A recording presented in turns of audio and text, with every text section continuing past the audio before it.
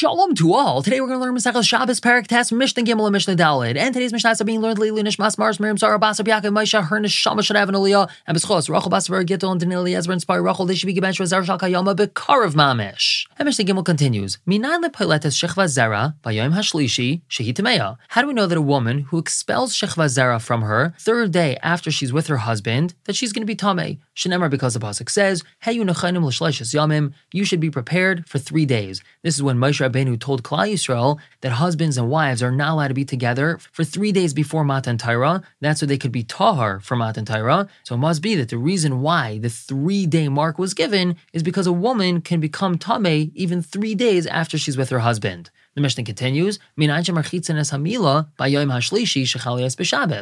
we know that we're allowed to wash a bris milah on the 3rd day after the bris milah if it comes out on Shabbos? Now, what would the issue with this be? So we know that we're not allowed to wash with hot water on Shabbos. However, we have an issue, because back in the day it was considered dangerous if a child didn't get washed with hot water before and after their bris milah. So how do we know that a child on his 3rd day after his bris milah is allowed to be washed with hot water if it falls out on Shabbos? Shenemar, because the pasuk says, it was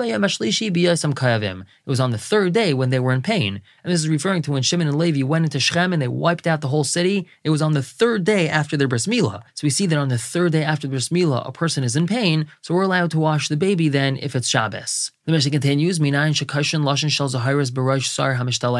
how do we know that we're to tie a red string on the head of the Sar HaMishtaleach? We know in the Avodah of Yom Kippur, there were 2 goats. One was LaHashem and one was LaAzazel. That goat LaAzazel was thrown off of a cliff. So how do we know that a red string is tied to that Sar LaAzazel, that Sar HaMishtaleach? Shenever, because the pasuk says, Im yuchatoechem kashanim, if your sins are like scarlet, if they're red, kashel gelbinu, they'll become white like snow. And we know that that string will turn from red to white. And last on this topic, Mishnah Daled says, Minai l'sicha shika shtia b'yom HaKippurim. How do we know that anointing oneself on Yom Kippur is just like drinking on Yom Kippur? We know that there's 5 different inuyim, 5 different afflictions one has to keep to on Yom Kippur. One of those is no drinking, one of those is no anointing. So how do we know that anointing is compared to drinking? So Afal Pishein Raya L'Davar, even though there's no proof to this from the pasuk, Zercha L'Davar, we have a hint to it in the pasuk. Shenemar, it says in the pasuk, David HaMelech is talking about a curse that's going to come onto his enemies. It's going to come like water to his insides, and like oil onto his bones.